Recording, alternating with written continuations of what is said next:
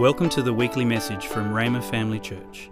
It is our hope that as you listen to this message, you will come to know Jesus better and be established in your faith and equipped for the work of the ministry. You can view the sermon notes and listen online at rhema.org.au/media. Hello to everybody at Rhema Family Church. This is Tony Cook, and I am really excited to be back with you for the second session.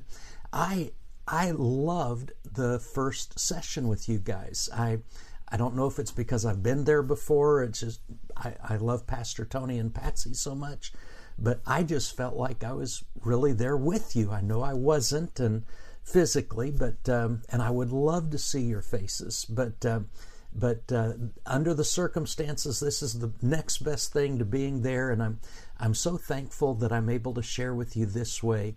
What I'm sharing with you is really heavily from my book called Miracles and the Supernatural Throughout Church History. I'm, of course, holding a physical copy, but you can get this on Amazon through Kindle. And when I'm sharing about these different people, these individuals, for example, that we talked about last session, Ignatius of Antioch and Polycarp and Irenaeus of Lyon, you know, we trace through pretty much all the centuries. These are just, what I'm covering with you in this video is just a fragment, just a small fraction of what we actually cover in the book. There is just tons of historical evidence and information that really support the things that I'm sharing with you. I opened up in the last session with kind of sharing my own personal experience, my own personal journey, and how I went from being kind of a nominal, traditional type of Christian, where pretty much everything was kind of intellectual. Christianity to me was a moral proposition, ethical, and all that's great, but there was just a dimension, kind of an experiential dimension that, wasn't very real to me until at the age of 18, I had what I believe was a very direct personal encounter with the Holy Spirit as one who healed my body, imparted a spiritual gift into my life, and I know just from my personal journey that was really revolutionary for me. Now, one thing that we need to explain and make sure that we stress is having an experience or experiencing a healing or having a spiritual gift, that does not make any of us superior to anyone else. This is not a question of, well, I've had this experience, so I'm better. You know, the truth of the matter is we are all, when our faith is in Jesus Christ, we are just all so privileged to be born again, to be members of the family of God, to be children of God. And none of us, no matter what we experience or how God might happen to use us, none of us have a place or a reason to feel that we're better than anybody else. We all should just be very grateful and thankful that God loved us and that Jesus died for us. But we do want to be equipped by the Holy Spirit to be able to minister effectively to other people. And that's a big part of what these gifts of the Spirit are all about. They're not toys, but they're tools. And again, I'm not here to teach on all that. I'm really focusing on the historical standpoint. But I do want to look at a verse in 1 Corinthians chapter 13, because there's kind of two groups, if you will, or two terms, because there are some people who believe that the gifts of the Spirit, the healings, the miracles, the miraculous, the what we call, and some theologians have used this term, the extraordinary gifts of the Spirit. There are some people who believe those are not for today. that there are some things that God did then that He'll do today, but there's this other category that He doesn't do. And the folks who believe, and there are some good people that love God, that hold this view. I'm not adversarial, I would disagree with their position, but many of them are wonderful Christians who love God. I just see things differently than they do. But there's a term that is used to describe them, and that is cessationist. And the word cessation comes from our English word to cease, which means to stop. In other words, they believe that the gifts of the Spirit ceased at some point in church history, and so that's where the term cessationist comes from.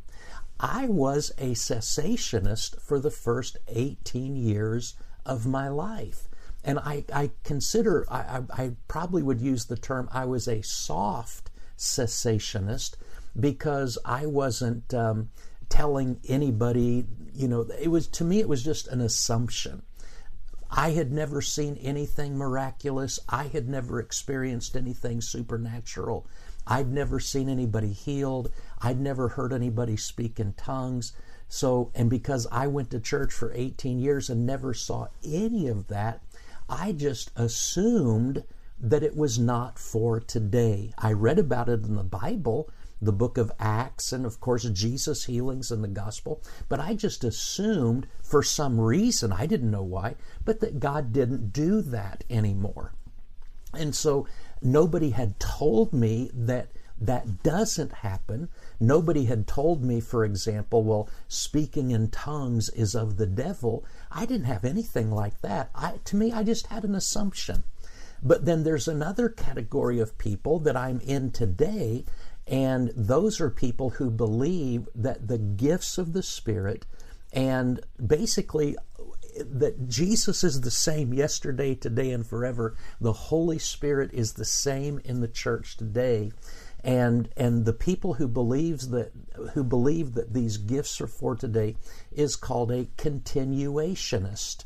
In other words, they believe that these things continue until the present day and hour. Now, that we don't believe that everybody experiences it, but we believe that people could experience it if they, if they would believe, what the Bible says, embrace it, and receive by faith. We believe that a lot of people could sure move in some spiritual things that maybe a lot of people didn't. And I just say that from experience. For 18 years, there were so many things I never experienced. And then after I got filled with the Spirit, then I began to experience those things. So I want us to look. There's really nowhere in the Bible, you wouldn't read the New Testament and just come up on your own that these things are not for today. So why do some people believe these gifts are not for today? Well, I think a lot of it is because they've not seen it, they've not experienced it. But in 1 Corinthians 13:8, Paul writes, "Love never fails. But whether there are prophecies, they will fail. Whether there are tongues, they will cease. Whether there is knowledge, it will vanish away. For we know in part, and we prophesy in part, but when that which is perfect has come, then that which is in part will be done away." Paul goes on to say in 1 Corinthians 13:11, "When I was a child, I spoke as a child, I understood as a child, I thought as a child, but when I became a man, I put away childish things. For now we see in a mirror dimly, but then face to face. Now I know in part, I have partial knowledge, but then I shall know just as I also am known." So the Bible does teach that there's coming a day when tongues will cease. The perspective is just, when is that? Some people will say, well, that's already happened. My position would be that is yet to happen. I believe there will be a day in heaven when we don't need to speak in tongues anymore. When I get to heaven and you're in heaven, I don't need to come up and give you a word of prophecy. to comfort you, encourage you, things like that, because you aren't going to need that. The Bible says that he that speaks in an unknown tongue does not speak to God, does not speak to man, but unto God, that he edifies himself. Well, I'm not going to need that in heaven. Now, the key to this, to me, is what Paul says, when that which is perfect has come, then that which is in part will be done away. And many people, and understandably, they think, well, that must be the Bible. When the Bible has come, then we won't need these other things. But we have to look at this whole connection. In verse 12, at the end, he says, now I know in part, but then I shall know just as I am known. Well, just because we have the Bible, and thank God for the Bible, the fact that the Bible has come, we still know in part. We still prophesy in part. It's when we get to heaven that we're going to know even as we are fully known. So that's my argument on that. But let's pick up with some of the people that are very, very important. Our last person was Irenaeus of Lyon. And we saw what he had said about, miracles and healings and tongues and different things, all the way down into Alexandria, Egypt. There was an early church father named Origen, Origen, and he died in the middle of the 3rd century, 253. And he made this statement. I love this. He said, the name of Jesus can still remove distractions from the minds of men, expel demons, and also take away diseases. Furthermore, the name of Jesus, produces a marvelous meekness of spirit and a complete change of character. So in the middle of the 3rd century, Origen, who was a great early church leader, was talking about the supernatural power that is in the name of Jesus Christ and the effect that was had when people believed in the power of that name. And Origen goes on to say, he said, we can clearly show a countless multitude of Greeks and barbarians who acknowledge the existence of Jesus. They're talking about the results of evangelism. And some give evidence of their having received through this faith a marvelous power by the cures which they perform, invoking no other name than those who need their help than that of the God of all things and of Jesus, along with a mention of his history. And Origen went on to say, for by these means I too have seen many persons freed from grievous calamities, from distractions of mind, madness, and countless other ills that could not be cured by either men or devils. And he went on to say, this is Origen, based in Alexandria, Egypt. He said, not a few cures. And when he says not a few, he means there were many, there were several.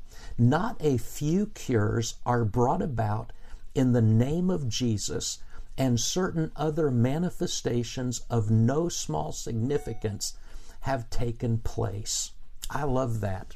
Now, early Christianity was centered around the Mediterranean. You had Europe to the north, you had Africa to the south, you had Asia to the east.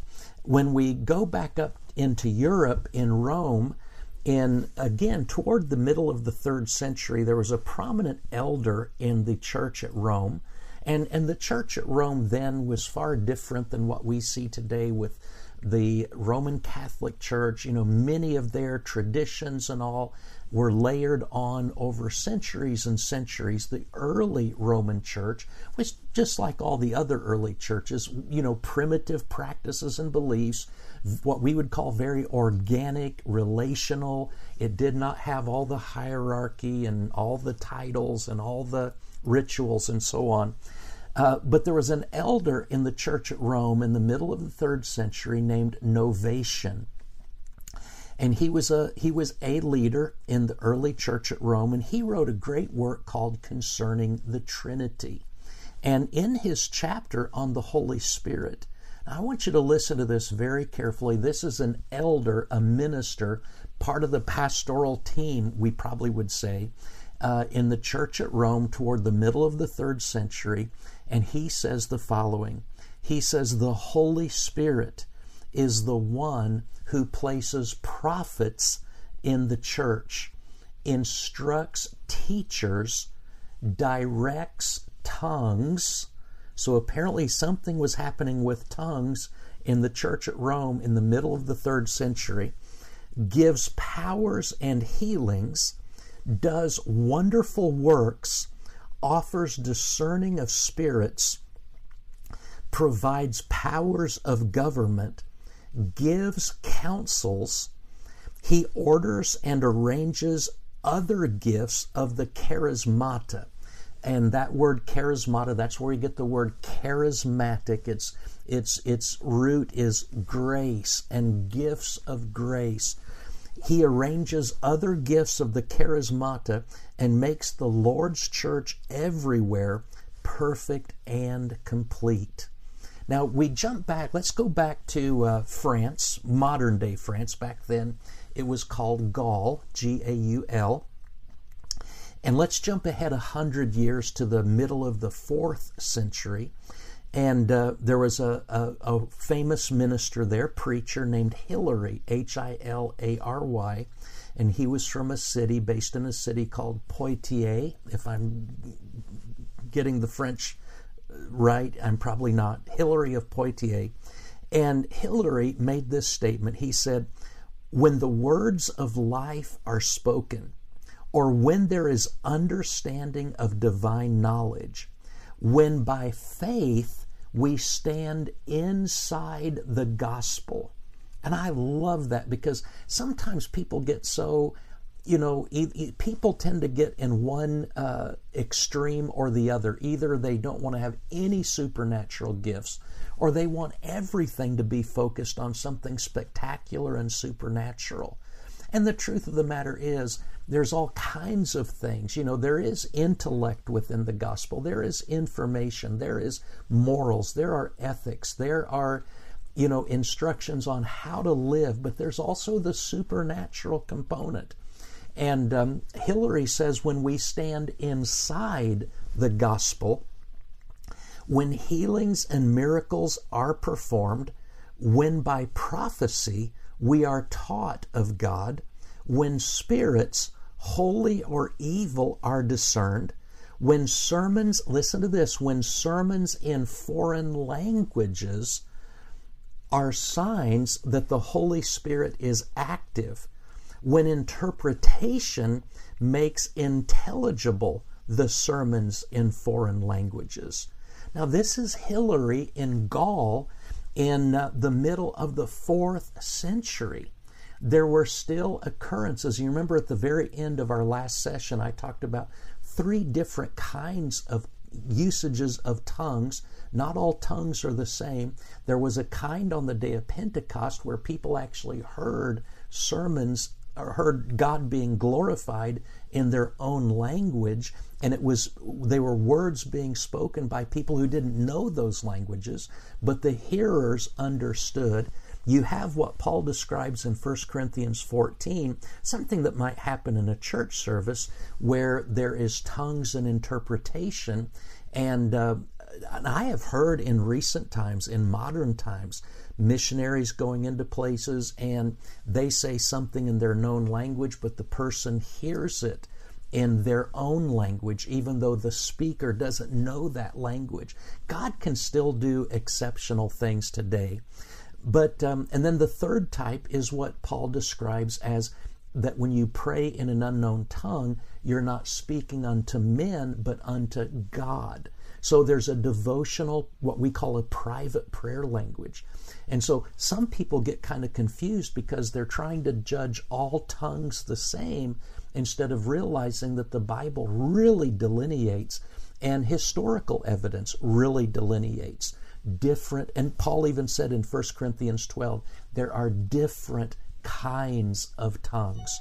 So we keep reading, and from Hilary, and he said clearly, these are the church's agents of ministry or tools of ministry and work of whom the body of Christ consists, and God has ordained them. How truly is the manifestation of the Spirit seen in the bestowing of such useful gifts. So if somebody doesn't want to believe in the gifts of the Spirit for today, I love them. I still can respect their faith in Jesus Christ. I receive them as a brother, a sister in Christ. But the one thing we can't really do is say that the gifts of the Spirit stopped when the last apostle died, because clearly they didn't.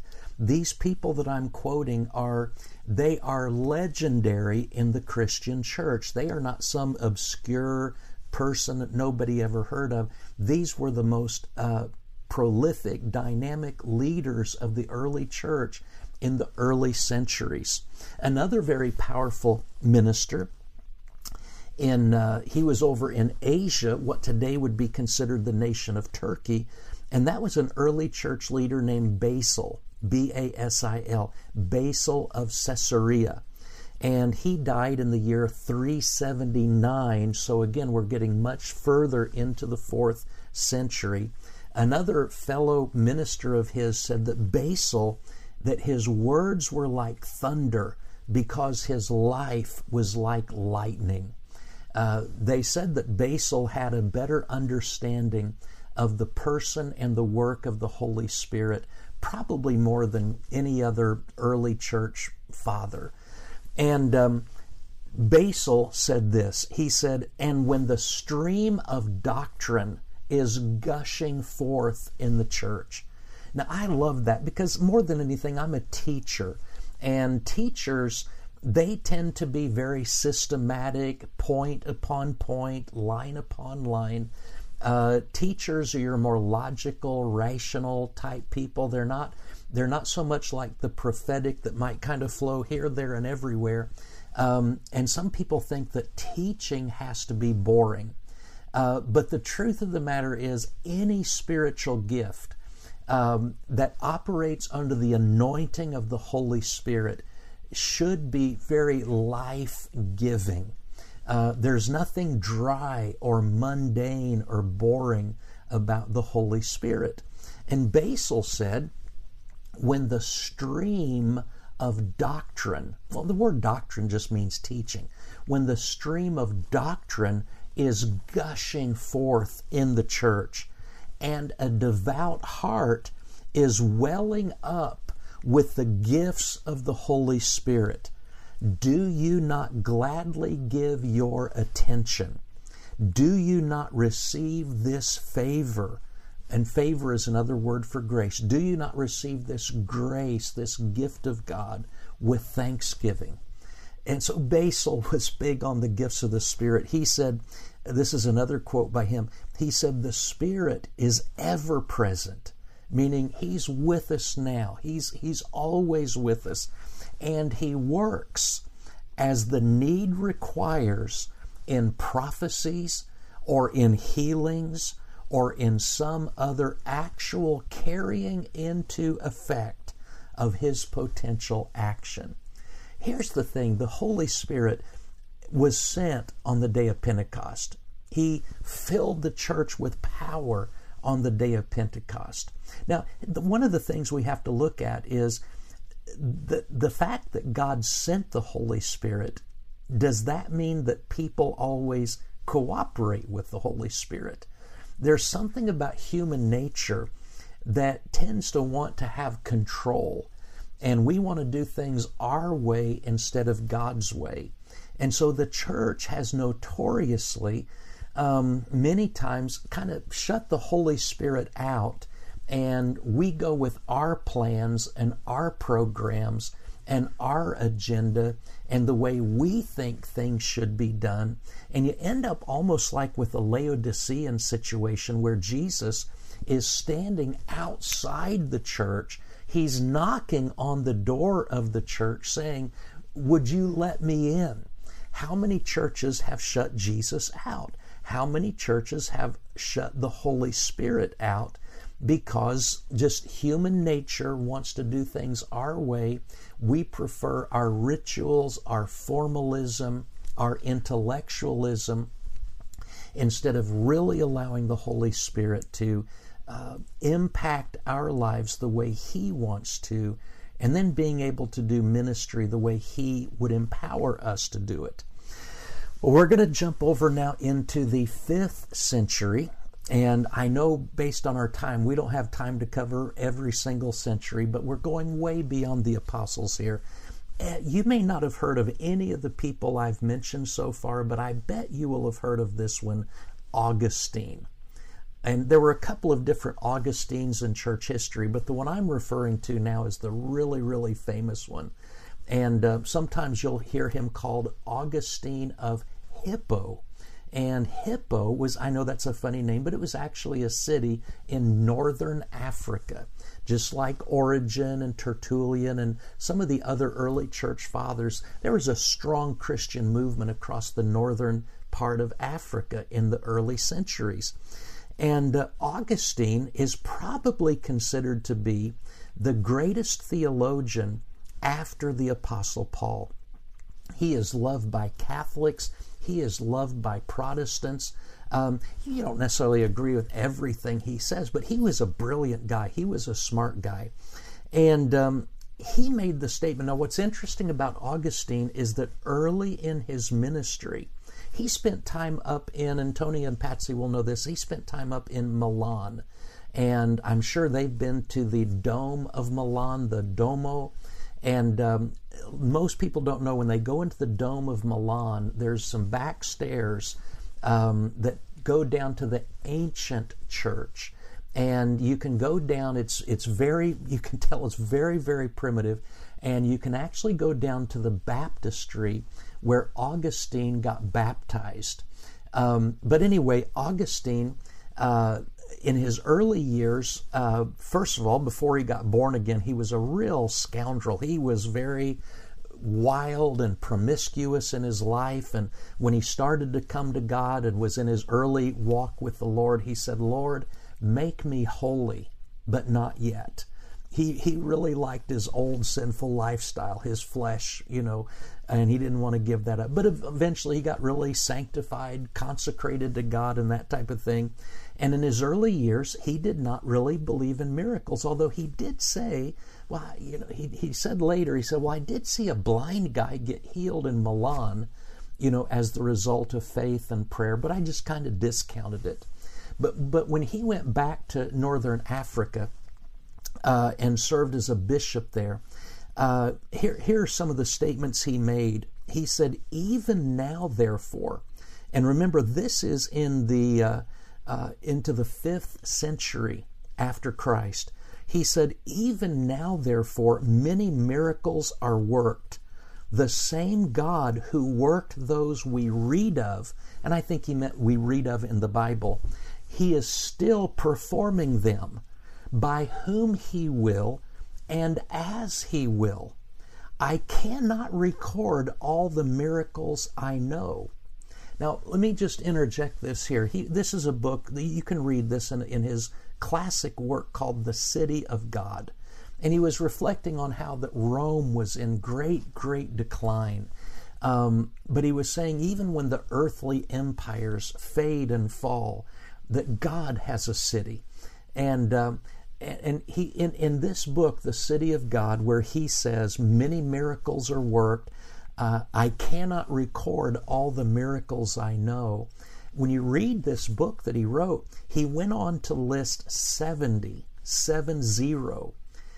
So he listed a whole bunch of miracles, things that he saw where people in his church and people in his sphere of influence experienced miracles by the power of God.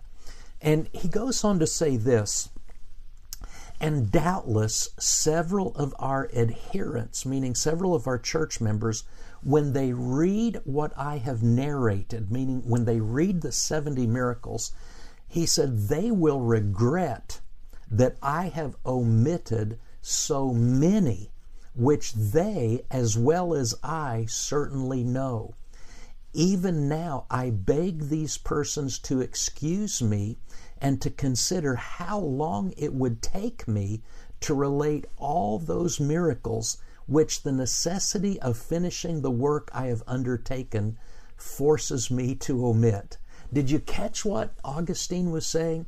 He said, I've recorded 70 miracles, but I can't record all of the ones I know about. And I know that my church members, when they see what I've written and what I didn't include, some of them are going to be upset because I did not include their miracles in my list in this book. But he said, I want you to forgive me, because he said, if I wrote all the miracles I know about, I could never finish this book.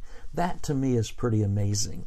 We jump into the 7th century, into the very beginning of the 7th century, and there was a pope named Gregory. And again, the Roman Church wasn't everything that it is today then, and Gregory happened to be a very evangelistic pope. As a matter of fact, John Calvin in the Protestant Reformation, close to 1,000 years later, said he was really the last pope that John Calvin really appreciated. So, but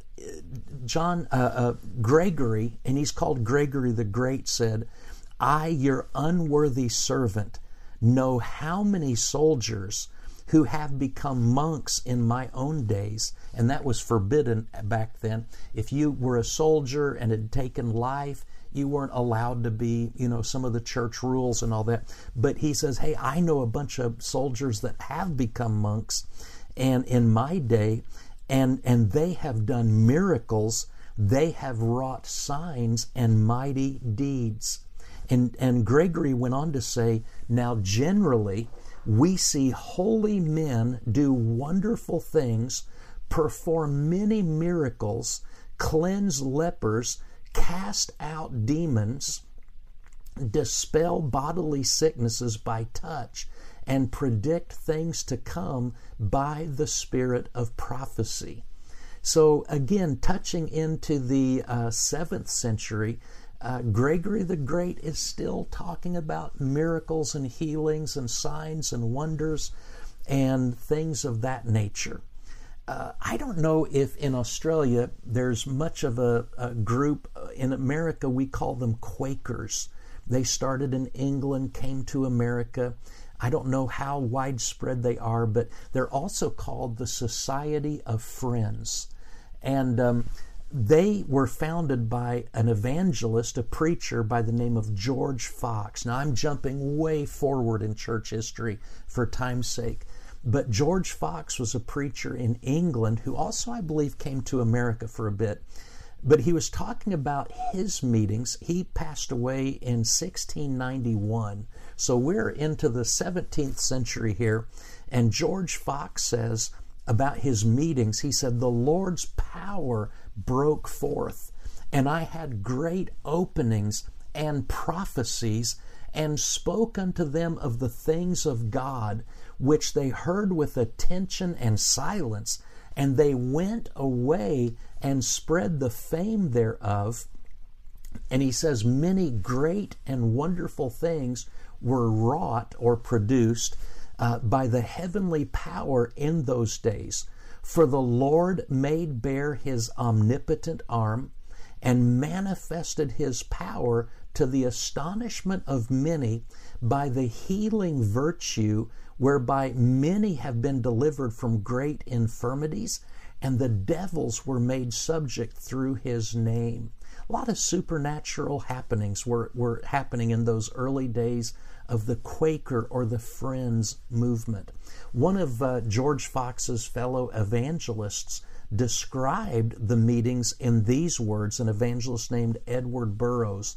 He said, "We received often the pouring down of the Spirit upon us and the gift of God's holy eternal Spirit, as in the days of old, and our hearts were made glad, and our tongues loosed, and our mouths opened, and we spoke with new tongues as the Lord gave us utterance, and as His Spirit led us, which was poured down upon us on sons and daughters."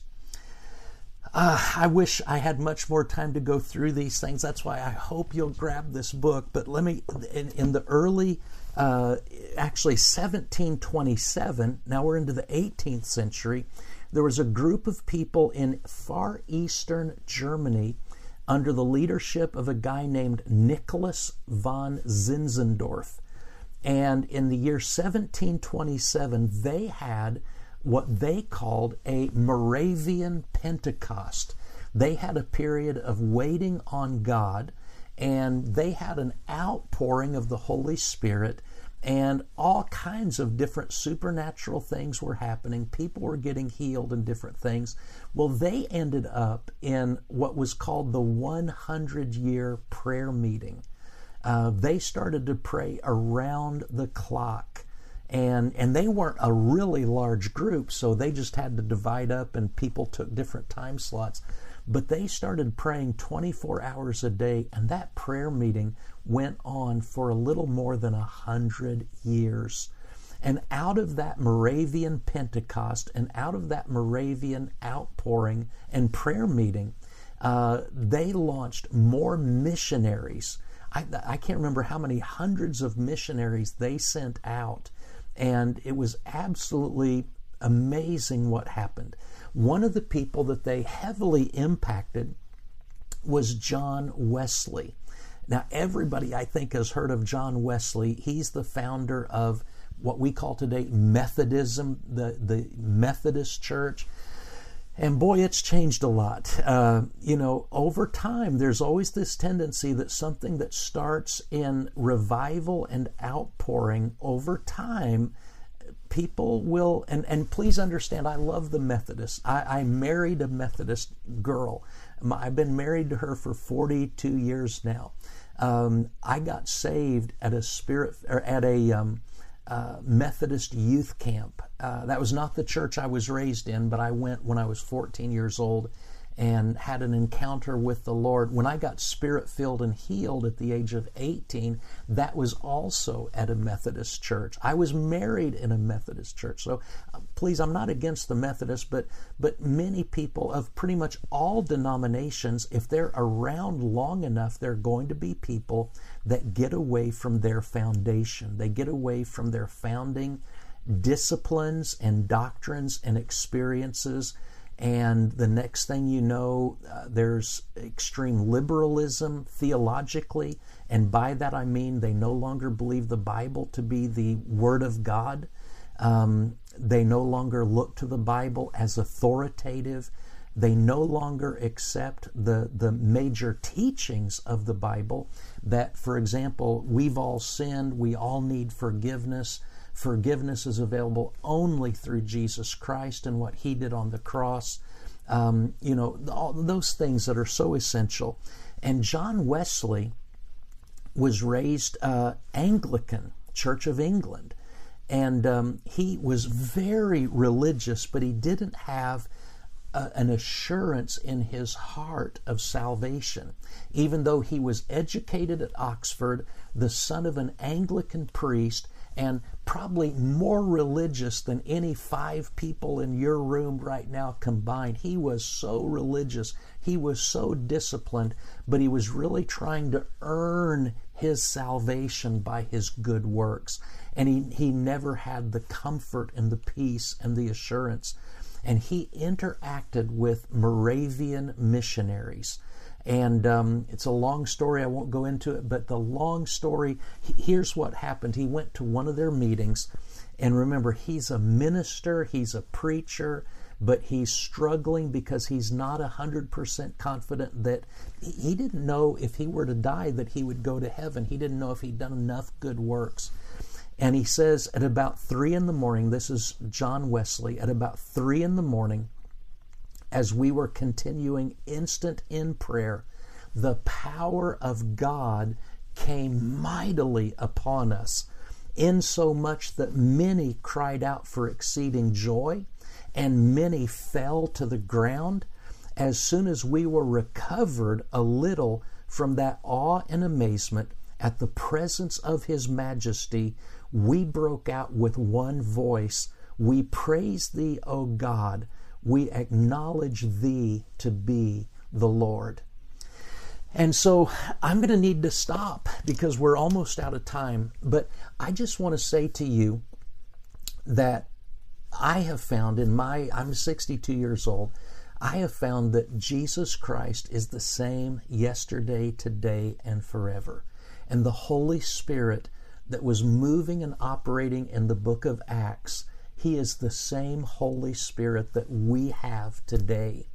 And my belief is simply this, that whatever He has ever done, He's willing to do today.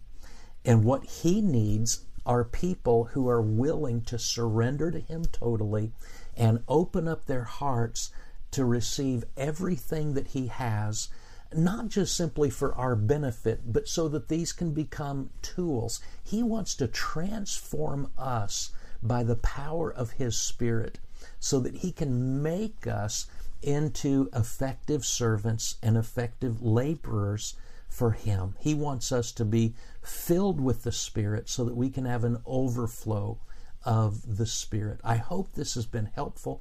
It has been such a joy to be with you. I've gotten kind of excited sharing these things with you. I wish I could be there to see your faces, but I know you've got a great church there. Pastor Tony and Patsy are wonderful. You're very blessed to have them in leadership there. I love you. God bless you. And I pray you have a wonderful, wonderful day. If you would like more information or resources on this or other topics, or if you would like to sow into this ministry financially to help us share messages just like this one each week, please visit our website at rhema.org.au.